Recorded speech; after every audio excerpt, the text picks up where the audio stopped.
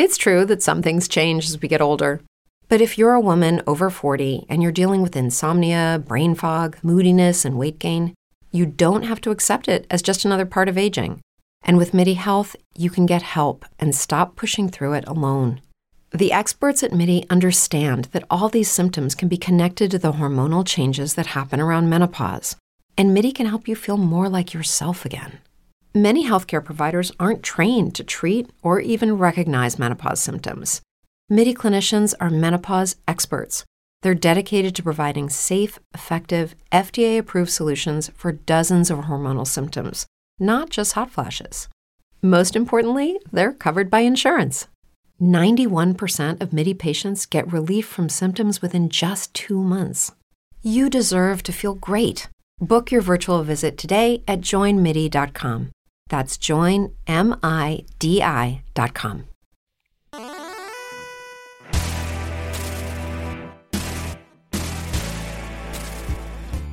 Hello, everyone. Welcome to episode 43 of the Superhero Ethics Podcast. My name is Matthew Westfox. I'm one of your hosts. And I'm really excited because today we're going to be talking about The Punisher, which is a TV show that both myself and Jacob, my co-host, we're both really, I think really kind of shook by and really had a lot of questions and thoughts we wanted to discuss. And Jacob, I'm glad you're here with us. But also here with us is Jess Plummer. Jess is a writer and a podcaster and a real comic book lover who I met at WisCon last year, and who wrote an article that I'm going to be posting in the release notes for this podcast that really kind of hit on a lot of the things I was trying to find words to as I was thinking about The Punisher and as I was talking about it with Jacob. And so I really wanted to get Jess on to join us, so I'm really excited she can be here. So, Jessica, welcome, and how are you doing today? I'm good. Thanks for having me. Good, good. And Jacob, how are you doing today? I'm still a little bit under the weather, but I'm gonna soldier through for my people. Okay, good use of soldier through in this particular instance. So, You caught that. Well, let me just start by throwing it out. What did you guys think of Netflix's The Punisher? Jessica, you want to go first? Sure. Yeah, I thought that it was a very well-made show that was trying to say some very smart things and important things that ultimately undermined itself by sort of reveling in the kind of violence that it was trying to sort of indict. That is pitch perfect as far as I'm concerned. Yeah, exactly. There was a lot of very interesting things I felt going on in the show and with what the writing, the direction of the plot was trying to do. But you're absolutely right that there are just far too many moments where we're celebrating the very toxic violence that it's trying to be an indictment of. There's a bit in either the last or the second to last episode where it's not even Frank, it's Billy, it's the bad guy, but he has this moment where he's doing this like slow motion cool guys don't look at explosions power walk out of his safe house while taking out all these federal agents with like a single shot to the dead center of the forehead while Creedence Clearwater Revival plays. And it's like, what are you doing? It's like they forgot what show they were making for 3.5 minutes because they really wanted to do this cool sequence. Yeah, and I've wondered about that, and I want us to talk in a minute about how much that is something that, like, can you have a Punisher show without that? Or is that just integral to the whole nature of the Punisher character? Because as I was watching that, I was reminded of something, and I think I've mentioned this on the podcast before, but I'll explain it briefly, that was mentioned in the commentary track of the Hunger Games movie, where the director is talking about how, the Hunger Games is a series of books that are meant to be deeply critical of the media portrayal of violence, and like that this is the natural direction of that. And the director of the movie was saying that he felt he had a real conflict where if the movie wound up glorifying the thing that the movie is supposed to be critiquing, then they had totally failed in doing what the book was supposed to be doing. And the way that he sort of thought of it was, that if people watched the Hunger Games movie and came out wanting to act out the action scenes, that was the sign they'd failed. And I was thinking about that because I was thinking no matter what point Punisher might make, people are going to want to act out that cool scene that Billy does, Mm-hmm. And I like what you say, that it feels it feels incoherent, because it's totally contradicting itself. Yeah, definitely. In many ways, it was like watching two shows. One of which was your quintessential American action TV show where you've got cool guys walking away from explosions, as just so eloquently put it, and you've got these glorious, almost heroic. I'm using that in sort of an ironic fashion, action scenes, and then another one where the violence in the show is deeply upsetting, and you're not meant to be happy about it. And the pitch change, oftentimes, even within the same episode, was a little jarring. Yeah, I think that's a good point, especially because for me, what I wanted was the uncomfortable violence, because I think that takes away from the glorification. We've talked about it before, but Jess, have you seen the movie Logan? Yeah, I have. How would you contrast it to that? Because to me, Logan is a movie where, at least as I took it, there is the violence is never pretty. You never sort of walk away thinking, I want to be just like Wolverine. You're thinking, even though the violence is for such a good reason, my God, this is awful, and look at the cost it's having on people. Yeah, definitely. And I think part of that is that the violence is primarily perpetrated, at least on the good guy side, by Logan himself, who's dying, and a little girl. So it feels wrong because, like, compare that to John Bernthal, who's like this, very good-looking man who's in the prime of life, and he has all these shirtless scenes, and like, there's nothing dashing about seeing Wolverine in action, either of the Wolverines in action, in Logan, the way that there was in sort of the earlier X-Men movies, because he's literally, like, Frank is a broken man on the inside, but Logan is a broken man on the inside and the outside, and they make that very palpable.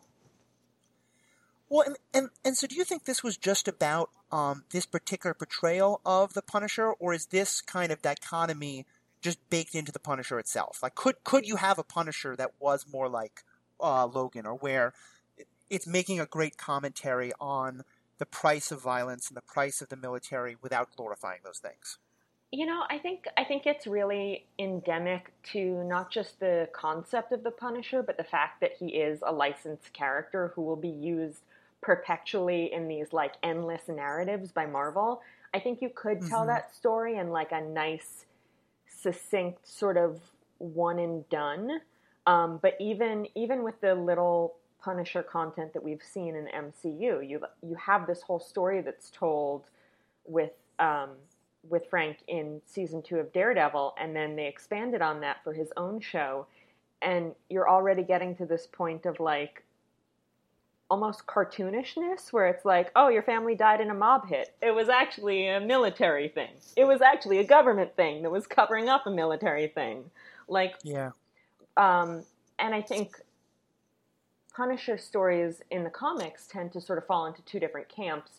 There's the kind that I would say the show is much more aligned with, that are really trying to show that Frank is broken and really trying to make a point. And they have the same problems that the Punisher show does. And then there are the ones that are just, like, rolling in it like a pig in the mud. They just love it. Are you telling me that a movie with Dolph Lundgren wasn't a deep commentary on the problems of violence? I haven't seen that one, but I don't expect it to really blow my mind. What about you, Jacob? It's a reasonable expectation. Jacob, I know, unlike me, but like Jess, you've read a lot more comics. Have you read many of the Punisher comics, and do you know more about, like, that side of it? I'm only a little bit familiar with the aesthetic. I was never really into the Punisher as a character, as comics. I have very many problems with the core concept behind the character. And there are things that the series, or that the stories behind the character glorify, is one way to put it. They put it out there and they celebrate it, that I think have no business being celebrated. Yeah. So I usually step away. There are some very good Punisher stories I'm given to understand. And in a lot of ways, I feel like we saw one on Netflix, but it wasn't without its share of problems. Yeah, and I will say, for me, as someone who was not very introduced to The Punisher, like, my main memory of The Punisher was being in 7th and 8th grade and having a lot of my friends, go crazy about it. And I grew up in New York City, where gun violence was a thing in schools, long before Columbine. And I was already, to me, the idea of the glorification of the guns never really did it for me. But I will say, and Jess, I'm wondering how this would fit into what you were saying about the kind of one-off. I loved Punisher in Daredevil. I loved him being a character who was there primarily to be a foil for Matt Murdock, in terms of, like, and granted, I talked way too much on this podcast already, and we will get off Marvel at some point soon. But I love all of Matt Murdock's struggles with, can I do violence but only go so far? And here comes the Punisher as the foil to help him sort of see, like, is that ridiculous? Does that make a point? And in some ways, if the Punisher had just been that role in Daredevil and then slinked off, never to be heard from again, I think I would have loved it. When I heard that he was getting his own show, I went, oh God, this is going to be terrible. But I did think the role he played in Daredevil really worked for me. And I'm wondering for you two, what was your take on that in regard to what we're talking about? Yeah, I mean, I think that he definitely works better as a supporting character, as a character who is sort of in conversation with other people who want to, if not do good, because I don't know if you can say that Frank wants to do good, but at least want to stop bad. And I mean, he was originally created as he was a Spider-Man villain. And he didn't have his whole ideology then. He just had, like, a costume and his, like, white opera gloves. Like, his original costume makes me laugh so hard. But how does he keep his gloves and boots so gleamingly white? And doesn't that present a huge target? You'd think. But, I mean, you could ask Batman that, too. And anyway. Well, Batman's all black, though, right? Well, he's like, got the Punisher's yellow... clearly using bleach. Yeah, right. Yeah, I guess. Yeah. We're going to do an episode on sidekicks at some point and discuss the ethics of being someone who hides and puts your sidekick in red and orange and yellow. And underpants. Anyway. Yes. Sorry, but Jess, go on. Which, just to stay on the fashion bit for a second, I love every time they have a really serious shot of Frank, like, painting a skull on his shirt. Like, yes, yep. You're a very serious man. But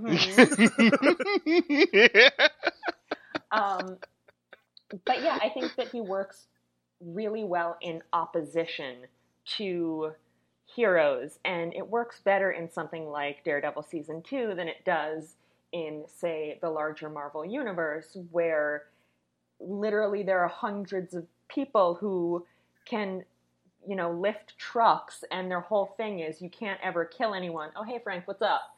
Like, right. The fact that they just let him do his thing and every so often team up with him doesn't really work. But when it's kind of isolated the way that it was in Daredevil, I think that he works well, not as a viewpoint figure, but as someone placed there to sort of test the morality. And I don't mean necessarily in a temptation way, just as like a stress test for the morality of your hero. To step away from Marvel into DC, but have you seen Batman Mask of the Phantasm? That's the one in the animated series canon, right? With his girlfriend from college or whatever? Mm-hmm. Yes. Well, I'm just, as you say that, I'm reminded of that, in that the Punisher, to me, can be best when he plays that same kind of role as the Phantasm, of the person who is, in theory, doing something similar to what our heroes are doing, but is going further than our heroes are willing to go, and is thus sort of proving to our heroes why they have that line. Right, and there are so many villains who sort of fit into that role, like Magneto or Poison Ivy. They have very good points that they're making, but they go, quote unquote, too far, depending on the story and depending on where your particular line is. It's a very useful morality to give a villain, the difference is they're not usually treated as a protagonist the way that Frank has been for the past 30 years. Yeah. Right. Yeah, I agree with a lot of what you just said, Jess. The thing I think is interesting is that we're talking about Punisher in the context of, well, he's a really good foil, right? And the reason why his portrayal on Daredevil was so good was he was a character that basically got to ask our heroes point blank questions they weren't comfortable dealing with at the time. Mm-hmm. What I find very interesting is that some of the best scenes in the Punisher TV show were the times where Frank Castle was interacting with Sarah Lieberman or Karen Page or David Lieberman. When he's interacting with people and they're either challenging him in some way, either in creating an awkward situation or by directly asking him, hey, is what you're doing really right? Much in the same way that Punisher was saying to Daredevil, look, I don't think your method works. Yeah, definitely. I was going to say, I think that the show did something really smart by bringing that microchip character in with David and giving him a large role and giving Frank somebody to talk to for most of the episodes, and also with Curtis in a lot of places, because when it's just, Frank in his battle van, he calls it a battle van because he's a grown-up. Of course he does. When it's just like Frank in his battle van with his suitcase full of spray-painted t-shirts, there's not much there. And in that same way, like, they give us Karen and Curtis, and there was a bit of a dramatic cheat, right? Because they needed to give us people that still were extant that Frank cared about in order to engineer drama. Because it was just Frank going around killing a bunch of ostensibly bad people, that only tells like maybe an hour's worth of story, right? Mm-hmm. Yeah. No, I think that's right, and I want to go a little bit deeper on Curtis and some of those other characters because there's obviously a lot that's critical about the show that we can discuss, but I want to at least spend a few minutes talking about things we thought the show did well. To me, I think, and I think you guys have similar thoughts. I did really like the way it. To me, this was one of the best portrayals of PTSD and the effects of being in the military and the effects of the military not taking care of people the way it needs to. We've now seen a number of heroes. Probably one of the best examples is Tony Stark and Iron Man, where you get to see one particular character dealing with something like that. But I can't. But in each case, you always wind up that character is the stand-in for everyone. I can't remember another show where they really showed a number of different people, all of whom had been in this kind of horrific situation, all of whom had been deeply scarred by it, and all of whom had been scarred in very different ways. And I really appreciated being able to see like the diversity of experience in that regard. Yeah, no, I agree with you. I think that that was one of the things that I think when the showrunners sat down and they thought about the story that they wanted to tell. They wanted to tell a story about and for veterans. And I mean, I think it was handled really well. I didn't serve, like I can't speak to it on a personal level. But yeah, I think that the sort of diversity of experiences that they showed, and I also really liked the fact that there was the guy, I don't remember his name, but the one who the really right wing one who kind of set Lewis down his self-destructive path. Yep. I really like that they sort of took a moment to show a character who co-opted the veteran experience for his own political ends. Not that ever happens in our world. No, of course not. But I thought that was a really smart point, and I appreciated that they made it. Yeah, I mean, I think it's easy to make everyone in that room a hero. And with some very good reason, but I liked that showing that some people were having, that all of these different experiences, including some people who were using it for their own ends in different ways. Jacob, what was your take on how it was portraying those issues? Well, I was going to bring up the character of O'Connor as a great example of somebody who didn't actually experience trauma but pretended that he did, as a way to contrast the characters of Lewis and of Curtis and of Frank, and how they're all of them actually had real trauma and were dealing with it in radically different ways. One thing I found particularly fascinating on this point is that in our portrayal of PTSD, we have two characters who have a very similar reaction, who take a very, very similar line of action. But one of them is given as our protagonist, as our hero in Frank Castle, and the other one is Lewis. And he does very much the same kind of thing as Frank, but Frank's our perspective character and is going against people we think are bad. But in Lewis's brain, he's not doing anything different. Oh, yeah, no, I think that for me, that was one of the points where the show kind of fell apart.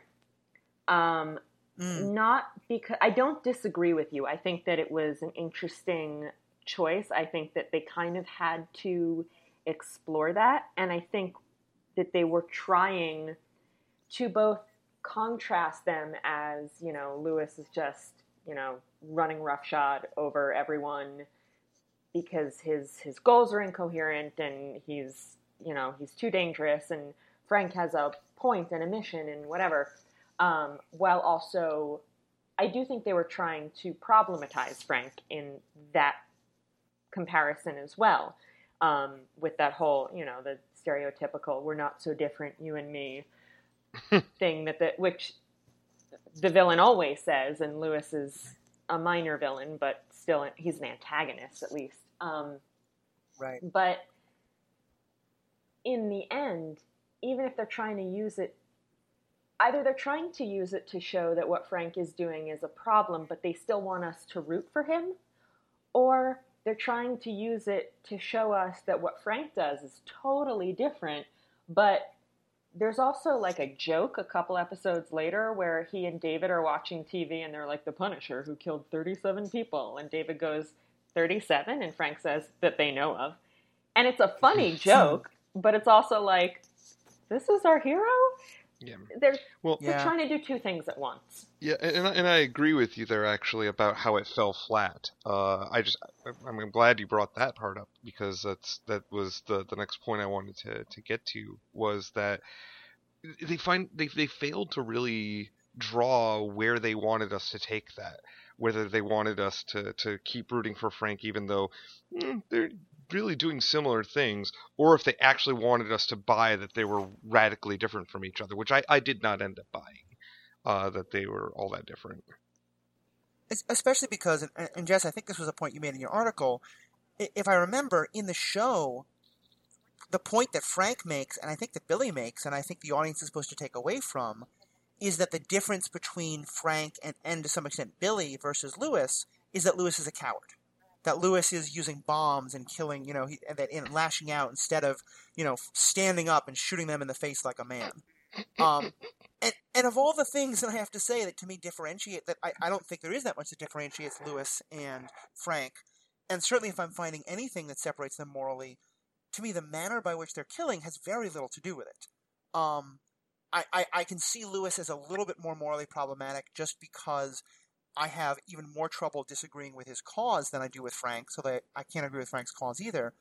But I thought the show really took a direction that I couldn't go in, but by making it that the idea that the difference between them is Lewis's cowardice in some way. Yeah, the line in the sand that they draw is their choice of weapons, and the idea behind that seems to be Lewis uses bombs, and those could kill innocent people, whereas Frank and, Billy as well have this, and Karen too, have this point of view that if you are shooting people, first of all, you're braver because you're walking right up to them and shooting them, and second of all, you can literally target, the bad guys, and you're not killing innocent people.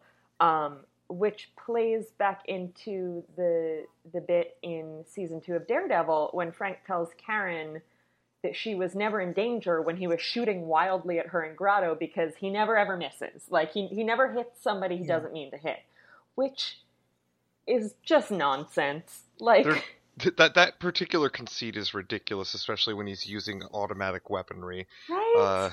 Yeah. And to me, it's such an important one. And Jess, I want to give credit. You mentioned this in your article. It's not like that's just an idea in a vacuum. That idea that the good man with a gun will only do damage to the bad people and will never hurt someone accidentally, I mean, that's a fundamental part of our political debate at the moment. And I found it really troubling that the show was seeming to endorse an idea that is not only nonsense, but is used to justify all kinds of terrible ideas in our current political world. Yeah, like I think it's actively dangerous to have the hero of your show, even if he is an anti-hero, even if he's really, really sad about things, to have the hero of your show say, a brave man shoots his enemies in a country where I was just looking up the stats for this prior to us recording it, but I said in my article, between Comic-Con last year when they announced that they were delaying the premiere of The Punisher because it was so close to the Las Vegas shooting, and when The Punisher actually dropped about 7 weeks later, there were 47 mass shootings in America. So people going up to their enemies or perceived enemies and shooting them is not something that we have a lack of in this country. And I think it's really irresponsible to suggest otherwise, even if you're trying to problematize the concept, because at the end of the day, the show is called The Punisher. He's the main character. He's the hero. You do want people to empathize with him, even if you don't want people to emulate him. And that's a really, really fine line to draw. Yeah, to me, it raises a really interesting question, and it's one that we've talked about diving into even further on a later podcast, but this is a great time to bring up, which is, what do you do when when you're trying to adapt a source material where the situation in our own world has changed enough that the source material is even more tone deaf than maybe it was originally? Because I think about, whatever this, like, I know that the Punisher was very much supposed to be written in the Vietnam era. He was supposed to be a Vietnam vet, and was supposed to be a commentary on the pretty bad way that Vietnam veterans were treated coming back from that war. And not to say that gun violence in America in the 1970s wasn't a problem. I'm sure it was. But it has changed so dramatically between now and then in terms of just how bad an issue it is and just how controversial an issue it is. It struck me as tone deaf seems like not even a strong enough word to talk about how inappropriate for our current situation this story was. Well, I can tell you how you don't adapt it for the modern era to make it better. You probably shouldn't put in an entire straw man argument scene, for example, on gun control. God. Just throwing that out there as a thing that maybe you don't do that. Maybe you instead, have something where you research the actual arguments people are using, and then have them have a legitimate, like, on-screen dramatic debate about it. Just for those who haven't seen the show, what Jacob's referring to is there's a series, there's a couple of episodes towards the end of the show, at a pivotal moment where we're introduced to the character of a senator who is ostensibly making a case a case for gun control against guns, and the character's portrayed as just like almost. I expect him not on a Marvel Netflix, but on something out of Agents of S.H.I.E.L.D. I mean, he's a General Talbot level of ridiculousness in just being such a straw man. He's, clearly hypocritical. He's clearly putting himself in throwing the people under the bus. And the end result is just to make the argument for gun control look ridiculous. With that little bit of background, Jess, what was your take on that entrance into the political debate by the show? Yeah, no, that was where the show really lost me. He's a straw man. It's ridiculous. Like, you can't do this show in today's political climate without talking about gun control. You can't do it. But yeah, they didn't engage into that argument in good faith at all. The character that they used was completely ridiculous, and they have no problem writing in characters with opposing viewpoints to Frank. So Mm-hmm. it felt very rote. It felt very like, ugh, we have to do this. Which is like, then just skip it then. Yeah, I Yeah. wonder what your take on this was, Jess, because for me, when I saw that scene playing out, my immediate thought, my immediate reaction was, okay, they think they have a certain audience for this show, and that audience is, super hyper for guns. They really like guns, and so they're gonna give them this scene where they get to see those stupid arguments get taken down. That's what it felt like to me, that they're like that this was a pageant for people Yeah, that like they it was expected to be pandering. their audience. Yes, exactly. Pandering Yeah. is a great word for it. Mm-hmm. Yeah, no, I Well, can see and I that. have to admit, go ahead. I was just going to say, I could definitely see that being the motivation for that. For me, I think the part of it all that was the most troubling was not even just the senator, but was the character of Karen, who I really want us to talk a little bit more about. And I'll just start with her on this issue, but I'd love any thoughts you have on her in general. To me, one of my absolute favorite parts of Daredevil Season 1, and again, we'll put in a spoiler note at the beginning, but this is going to include spoilers for everything from the Marvel Netflix universe. But late in Season 1 of Daredevil, she's alone with Kingpin's his lieutenant. I think his name is Wesley. Is that Yeah, right? that sounds Something right. like that. Wesley. And he is clearly intimidating her. He's clearly putting her in a horrible situation, and she shoots him. And it is portrayed as one of the most justified pieces of lethal violence that has appeared in any MCU situation. She is clearly in great danger. And her character is shown in the show as having such moral guilt and qualms about what she did. And I loved that, because I loved seeing, no, taking a person's life, even under these great circumstances, is not an easy thing to do, does not make you sleep easy at night. And I feel like by having Karen, and I can understand that the character of Karen does come down saying to herself, I needed a gun in that situation. People should be allowed to have guns in that situation. I am not as pro-gun control as other people. I can understand that. But the degree to which she was so gung-ho for gun control, against gun control, just seemed like a betrayal of that conflict she'd been having in Season 1. Did that moment from Karen strike you guys as false, or did it feel more in line with where her character was going? I mean, yes and no. Aspects of how she responded to all of that did link up with what we'd seen in Daredevil for me, but I agree with you that she seems to sort of have made her peace with lethal violence in a strange way. And I just want to say I love Karen. I think that she is a really fascinating character who gets to do a lot of things that female characters in superhero shows don't get to do, and always pushes the plot forward, always has her own storyline going, and has a lot of the same personality flaws that Matt has, which I think makes her a really interesting foil for him, if probably a terrible romantic partner. It's bad. It's just bad. But I don't think Matt Murdock should be around other people intimately. I think he's not emotionally mature enough for that. He's such a sad mess. I love him so much. Yeah, I do too.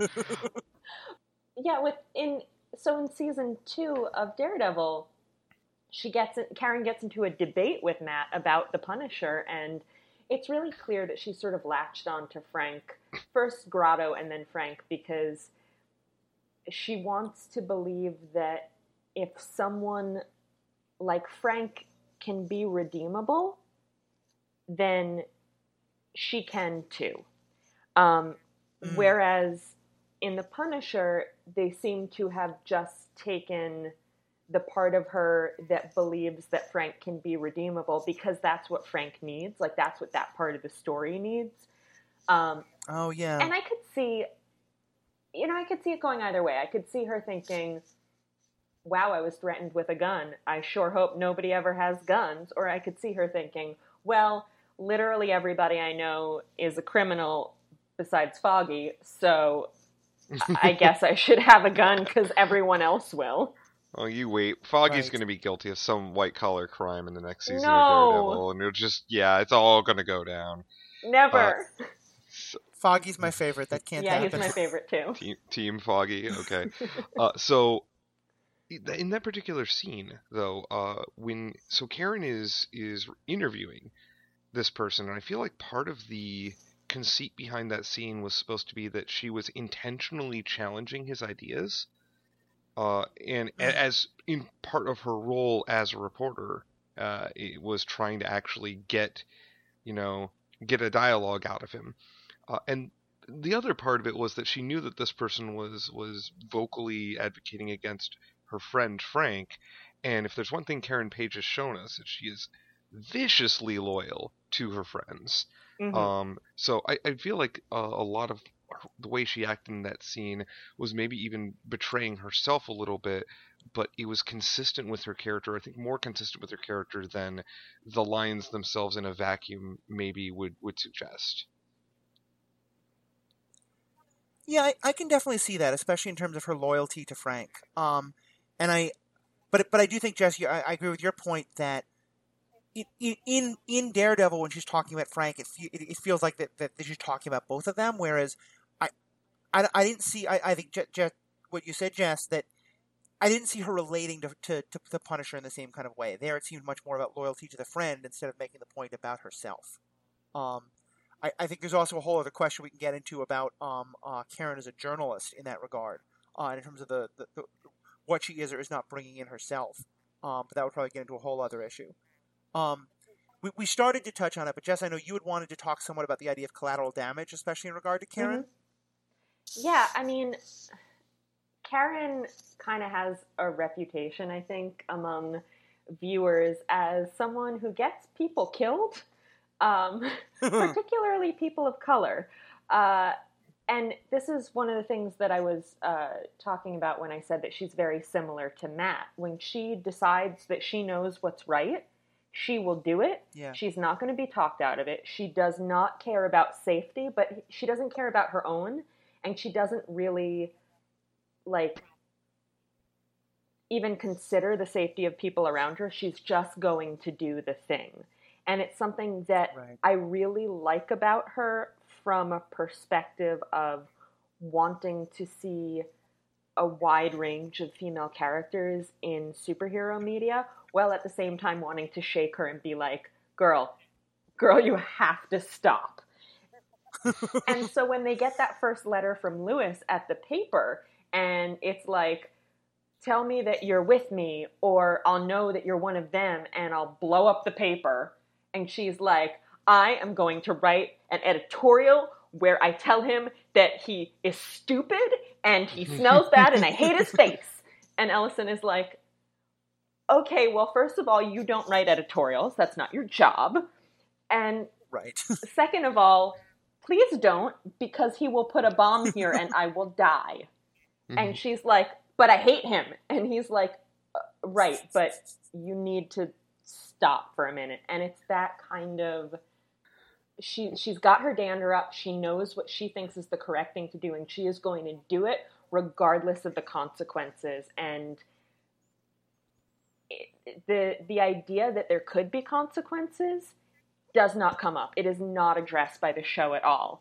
And I think that she is much more like Matt in that way than she is like Frank, simply because the narrative does create all of these consequences to Matt's actions in a way that it just doesn't for Frank, because Frank is the magic, never miss guy. But similarly, well, although Frank does decide to go help ask one of his friends for help, and in the course of doing so, immediately gets his friend killed. Yes, and then that gets dropped. Like the show, I wanted to bring up the topic of collateral damage because I think that Karen creates a lot of it in both shows, and Frank creates some, and realistically would create far more. Like in the comics, there's all these Punisher wannabes. Like there are a number of other characters who start doing what he does. Mm-hmm. I mean, even in the real world, there are people there was the guy who went to, I think it was Phoenix Comic Con. It was like right at the same time as the last WisCon, actually, who showed up in like a Punisher shirt with a bunch of weapons and got arrested. Oh, wow. Yeah, and that story kind of got, because he didn't actually manage to shoot anybody, so it's not a news story anymore. Well, and perhaps even more damning, it wasn't Punisher related, but it's a sad state that I can't remember which of the mass shootings this happened in because there were so many.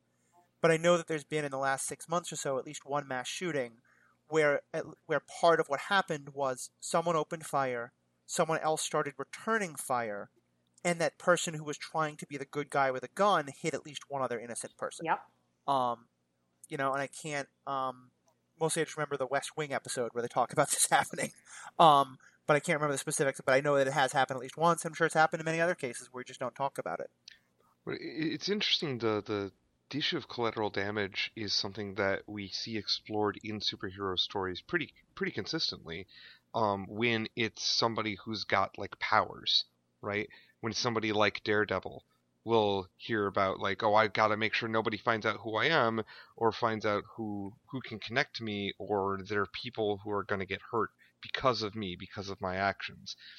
But when they're a normie, right? When they ostensibly don't have any powers or any powered ability, or aren't putting on a fancy costume to go fight crime, we don't see those characters have that kind of torture or have those kinds of hang-ups. I actually feel that Karen, in a lot of ways, is... I couldn't have put it better than you did, Jess. She's very much like Matt Murdock in how she chooses to act and what her compass is, and in what the consequences of her actions are. It's just that Matt seems to be torturing himself about it a lot more because it's his favorite pastime. And to be fair, he's very Catholic. Yes, I'm sorry. Yeah, I mean, also, like, he has to because he's on screen a lot more. Yeah, that's true. And they've made him Catholic, and they don't seem to understand that it's possible to be Catholic without having massive amounts of guilt in the modern I thought it was media. because it isn't. Maybe I'm wrong. Yeah. I mean, Frank Frank's Catholic? seems okay. Yeah. Yeah? I don't think Frank has a religion. Well, he was... Unless yeah, proven he otherwise. was raised Catholic. Sure. Yeah, I mean, he certainly comes from that same idea. And again, this was an idea that comes more from the 70s than has resonance today, but the character is very much supposed to be part of that sort of like Catholic, Slavic, blue collar, either Slavic or Irish or something like that. Yeah. But yeah, I think that's a very big part of his character. Well, and I want to talk a bit more about, to take it a little bit in a different direction, but kind of tying into stuff we've said already, and with this idea of sort of like, of what you just said about, Frank's lack of guilt. One of the things that I think is really interesting is his relationship with Micro, because we see, and we only get it fully revealed later in the show, but part of what we learn is that, Frank trusted and believed in his military superiors. He believed in what Agent Orange told him to do, and he wound up doing some pretty awful, terrible things, including shooting this Afghani police person because he trusted in his superiors. And in theory, that's kind of one of the things that broke him most.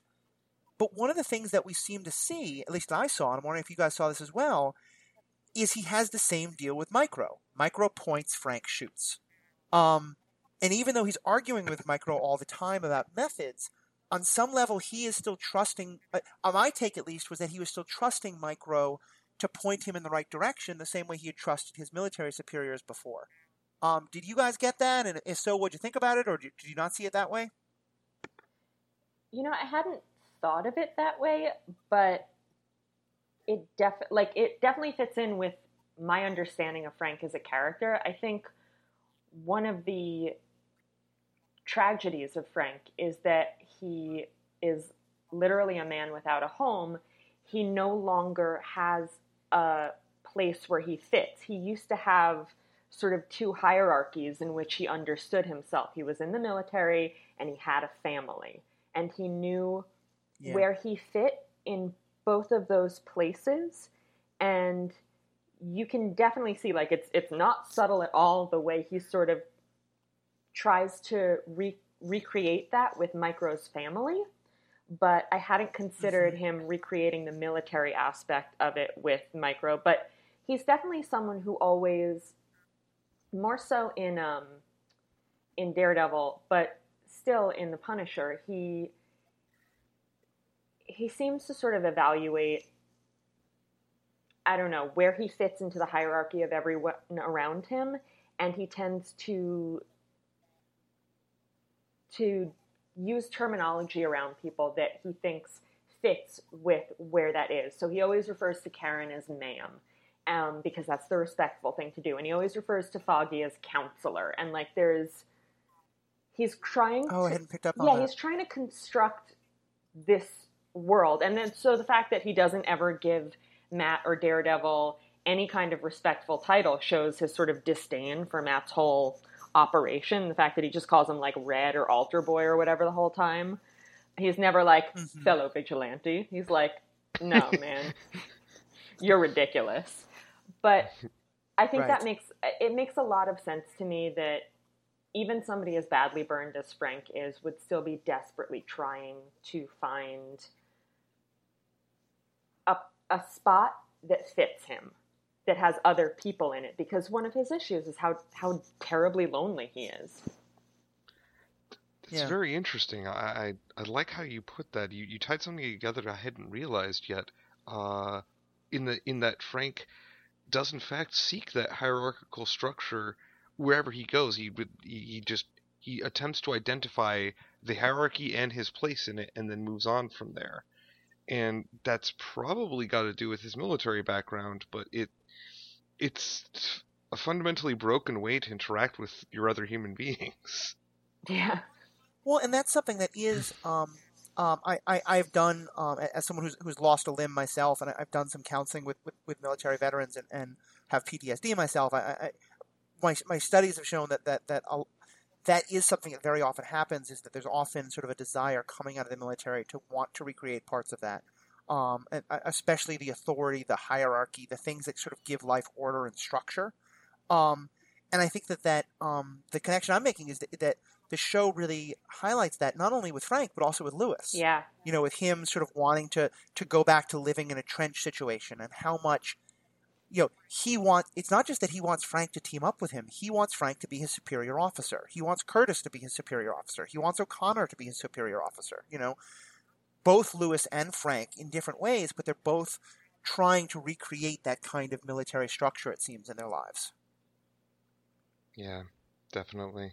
I guess I don't want us to go too much longer, but one other thing I want to touch on is, and we started to get it in the very beginning, but last week, or a couple weeks ago, Jacob and I did a show about the idea of devotion to a cause, and how people all the different problems that can happen when people are justifying their actions through the cause that they are that they're so patriotic, or they're so focused on justice or whatever, that they can do terrible things.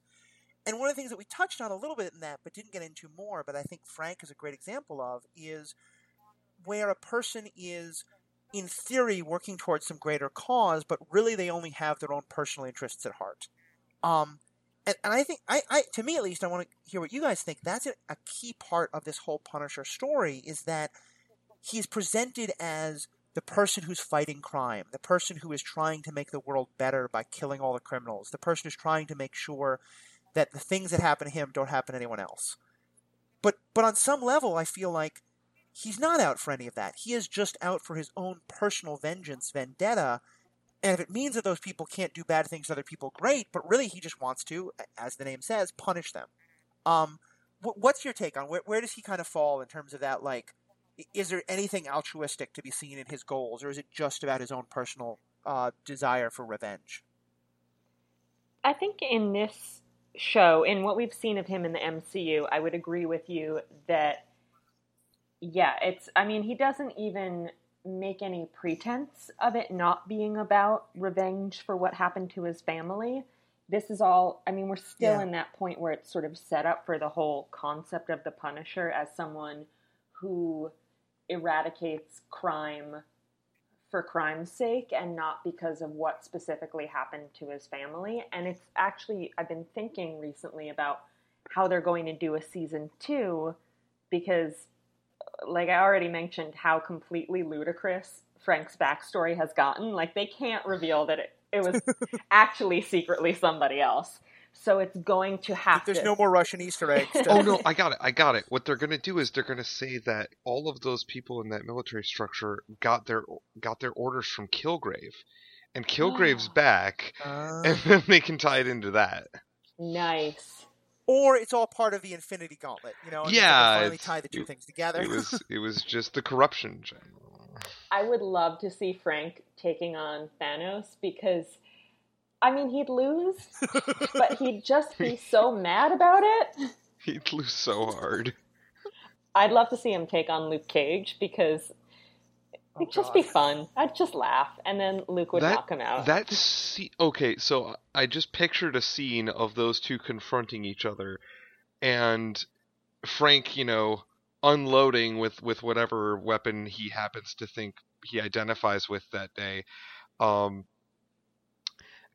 The aftermath of that scene has to be one of the most comic moments in whatever show it is, because there's actually a bit in the current Defenders comic where Matt and Luke go to track Frank down, and he throws acid at Luke, and it just like eats away the front of Luke's shirt, but otherwise doesn't hurt him. And Luke is like holding Frank by the scruff of his neck, and Frank is yelling something, and Matt's like, yes, we know, you're the big scary Punisher, yes, we're half measures, blah, blah. And Luke's like, man, another shirt? I mean, I will also say, if in somewhere in this Danny Rand gets hit in the crossfire, that's the one piece of collateral damage I'm okay with. Fine by me. But just to get back on, actually, there was a way I wanted to take it back, and then Jacob go for it. But because to me, I think that the interesting point there is going back to where we were. I think we're all right that Frank doesn't see this as anything but his own altruism. But Jess, I think you pointed out in your article, both Micro and Karen are trying to put on this altruistic idea to him. Both of them are saying he's doing this for us. He's doing this to make things better. The bit where Micro says, this man is dying for your justice. I was like, no, he's not. Did he tell you that's what he was doing? Because it's not. Well, I mean, he was, but that wasn't his intent. He's dying for his vengeance, and there's no mistaking it. I think that's really interesting, that desire to sort of find some altruistic goal in what is really just a quest for vengeance, Mm-hmm. And I wonder how many heroes we could look at and see the audience might see this as something, altruistic, but is it really about that, or is it really just, their own personal You mean quest? like Batman? Well, I was going to say Batman. I think Batman has a very similar, like, I'm going to stop all the crime ever, totally unrealistic goal, but whether or not Batman is like a horrible person who dresses up like a rodent or a hero depends on whether he's stopping crime to punch out the criminals who killed his parents, or if he's stopping crime to help other orphans like the boy he was. Right. And where you come to that question really determines the kind of Batman story you're going to tell. But with the Punisher, there is no Punisher story, with the slight exception of his, attempts to protect Micro's children, which I did actually really like that. With that exception, there's not really any Punisher story where it's like, he's going to punish these people to save anyone's life. He's just going to shoot people because he wants to shoot them. Yeah. Jacob, I know you were starting to make a point before I jumped in. We got there. Okay. Nothing else has to be said on that point. Well, let me ask our last question then before we start to wrap up. And this is kind of more of a meta question, but I think it's essential to this whole idea of, enjoying superhero and science fiction kind of content while being ethical and moral people, or at least as we try to. What's our overall? Because my impression is that all of us found this show, we thought it was a good show in terms of like acting, directing, and it was enjoyable in a lot of ways. and also really problematic. What's your take on that? Like, would you be able to walk away and say that you enjoyed this show, that it was a good show? How do you balance? Because at the end, it is entertainment, and how do we wind up thinking about stuff that succeeds at being entertaining while also being really problematic? Well, for me, I think that the best way that I find going about it is every time I talk about it, I ensure I actively criticize it for the things that I found problematic. Because it needs to be understood that yes, I enjoyed this thing, but I'm fully aware that these things are problems, and then I can sleep at night. But if I just sit there going, "Yep, this is a great show," and I don't ever pay any mental space or vocal space to the many issues it raised, some of which we haven't even talked about here. So there's this whole thing where David's spying on his family in an incredibly creepy way, and we get like one line paid to it, and it's Frank saying, "You can't ever tell them that you were doing this." Deeply Right. upsetting. Yeah. Yeah, no, I agree with you. I also, when I talk about this show, I can never leave it at just, yeah, it was well done. It's always, it was well done, but it's definitely something that I have found myself wrestling with. I mean, I'd written an earlier article at Book Riot in the lead up to Daredevil season 2 called "It's Time to Retire the Punisher," and what inspired me to write it was watching all of this PR stuff, all this press for season 2 of Daredevil, and in every interview, Jon Bernthal kept saying that he understood sort of what a responsibility he had portraying this character, because he knew how much the character meant to military and law enforcement personnel. And maybe I was naive, but that was not something that I knew about the character, that he was popular among those demographics. And I was really taken aback by that. I was really alarmed. This character who I knew of as shows up and shoots everybody was beloved among these groups that are given guns and entrusted with my safety. Like, that made me very uncomfortable. Before I wrote the article, I thought I'm going to need to read as many Punisher comics as I can, because being a woman on the internet, if I say that we shouldn't have any more Punisher stories, I'm going to get a lot of dudes saying, "Oh, you've never read a Punisher comic." So I read about 200 Punisher comics, and I liked a lot of them, and I found myself really liking the character. And then I still wrote the article because it didn't change how I felt about the character in a vacuum. But I've continued to read Punisher comics, and so I'll get on the internet and I'll be like, there shouldn't be any more Punisher comics, and there shouldn't be a Punisher TV show. And then I'll go watch the TV show and read some comics. And it's a contradiction, and I don't know how to resolve it. Yeah. I mean, as we're talking, I'm thinking about it in regard to Danny Rand or Iron Fist, because I in a lot of ways, I think this is more problematic than either Iron Fist or the Defenders. The racism and a lot of the things of Iron Fist are really problematic and have been spoken of a lot. But I think this show bothered me in a lot of ways, in a lot more ways. But it's also just a much better show, and that's something that's I think. I mean, we could do entire months-long podcasts about this topic of how do we deal with problematic entertainment, and we're by no means going to settle it in just a few minutes here. But I think just raising it is important. And again, what I loved in that article, how you talked about it, naming that tension, because the first couple of episodes of this show I just thought were fantastic. And then as it went on, I started to get more troubled, and then especially the gun control scenes. And by the time the show ended, I honestly just didn't even know how I felt about it, because I thought, on one level, if it had been a very well made, I mean, if you think about TV shows like this, they have a point and they're making an argument. To me, if this was a very well made argument that I didn't agree with the argument, that would be one thing. But my problem was more that not only was it an argument I disagreed with, that I think it was, as you said, an incoherent argument. And then in a lot of ways, it was kind of arguing against itself, and it was cheating by saying all these things are really bad, but by the way, we're going to get millions of viewers by doing those things that we're saying are really bad. And it troubles me and it upsets me. And I hope that they don't make a second season of Punisher, because he said, let's get Elektra instead, or let's get so many other things instead. Let's get I'll admit I didn't love Elektra in season 2 of Daredevil, but I would love to see I'm blanking on her name, but Jessica Jones's best friend, Trish, who we know can, Trish. I'd love to see her get her own show. I'd love to see Colleen Wing get her own show. There's so many other things I would much rather see rather than Daredevil. Misty Knight. Yeah. Yeah. Daughters of the Dragon. Although please, for sure. Yes. Although please, can we have Tony Stark, not Danny Rand, build her bionic arm?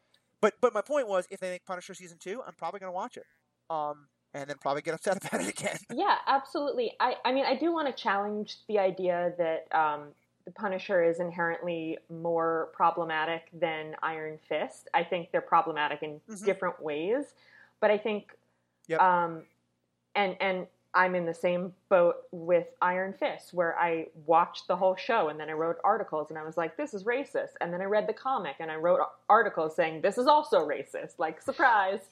Well, so it was true to the source material is what you're saying. Oh, God. It's the source material is responding to the TV show and getting more racist. It's a mess.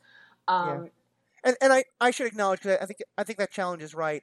I'm someone who my life has been personally touched by gun violence in a way that as a white person it hasn't been touched by racism. And so I probably find Punisher more problematic because of that personal experience. But you're right, they're probably just as problematic, just in very different ways. Well, I think also what you were getting at there is it's in a lot of ways it's easier to dismiss the problematic aspects of Iron Fist because the show was bad. So you don't worry that anybody's going to take away the wrong message from it, because the only message anybody's going to take away from that show is, wow, Danny Rand is a moron. Whereas with The Punisher, because so much of it is good, you find yourself in this cycle where you're like, oh, it was good, but it was wrong. But sometimes it was right, but I don't know. And you don't have that conflict with Iron Fist. You're like, it was bad and it was racist. Okay, I don't have to deal with that anymore. Yeah, no, I think that's a much better way of putting it. So I think that we've covered a lot here. Is there any other last points people wanted to make as we kind of wrap up? I think we should have a Daughters of the Dragon show with Colleen and Misty and Elektra, and no more Danny and no more Frank. That sounds pretty good. I can also get behind no more Danny and no more Frank. Give me more Luke Cage, please. I love Luke Cage. And give me more Jessica Jones, please. Soon? Yes, I'm very excited. When we were talking about all the different people who we wanted to see Frank Castle have conversations with, I was thinking at one point when we were talking about Karen, that I think a conversation between Karen and Jessica Jones would be fascinating. Yes. Just in terms of how they both have some of the self-destructive, but in such different ways. Why did they never talk in Defenders? Women don't get to talk to each other. Yeah.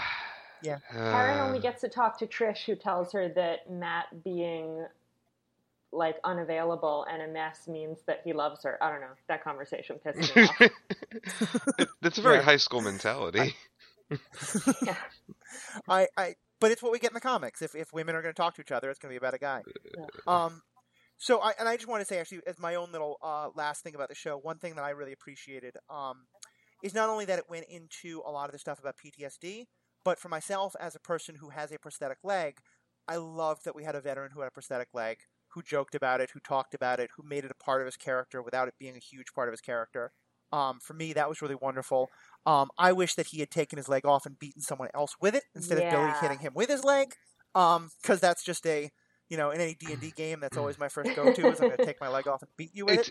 It's funny that you say that, Matthew, because that scene was very upsetting violence because that was the way that it went down. If it went down the other way, it wouldn't have been nearly as upsetting, and it would have been played for laughs. I think it was probably correct to do it the way that they did it, because it was deeply troubling. I think that's right. I just wish that... I know that there's... the idea of taking my leg off and hitting them with someone has been such a common joke in my life ever since I got the prosthesis. Sure.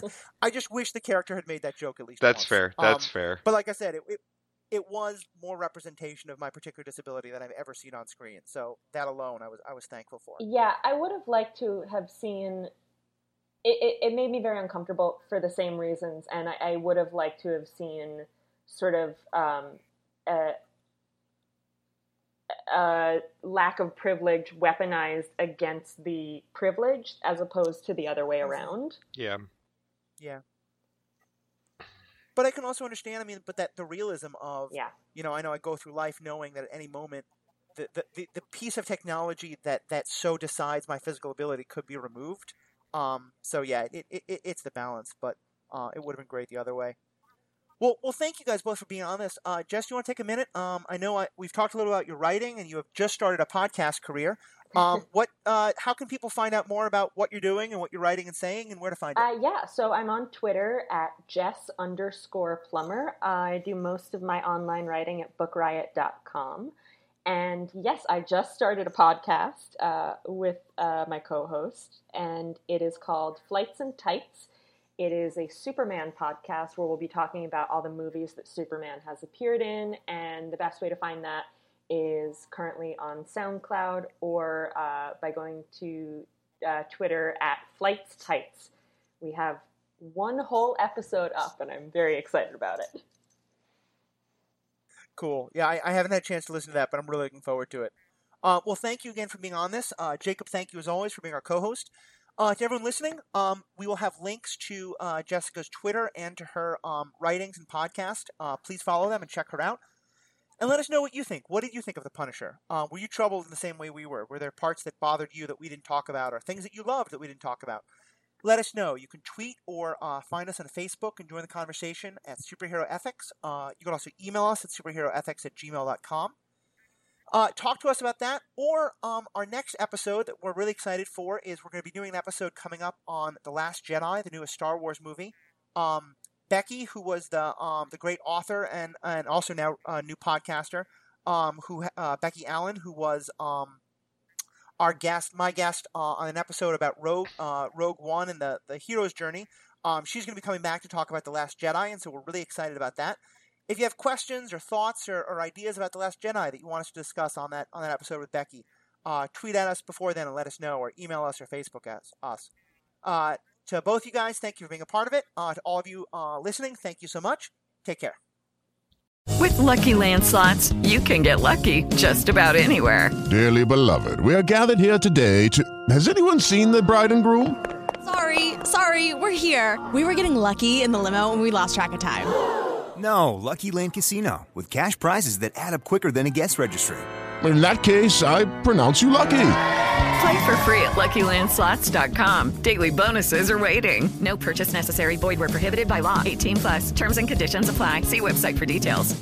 Hello, it is Ryan, and I was on a flight the other day playing one of my favorite social spin slot games on ChumbaCasino.com. I looked over at the person sitting next to me, and you know what they were doing? They were also playing Chumba Casino. Coincidence? I think not. Everybody's loving having fun with it. Chumba Casino is home to hundreds of casino-style games that you can play for free anytime, anywhere, even at 30,000 feet. So sign up now at ChumbaCasino.com to claim your free welcome bonus. That's ChumbaCasino.com and live the Chumba life. No purchase necessary. VGW. Void where prohibited by law. See terms and conditions. 18+.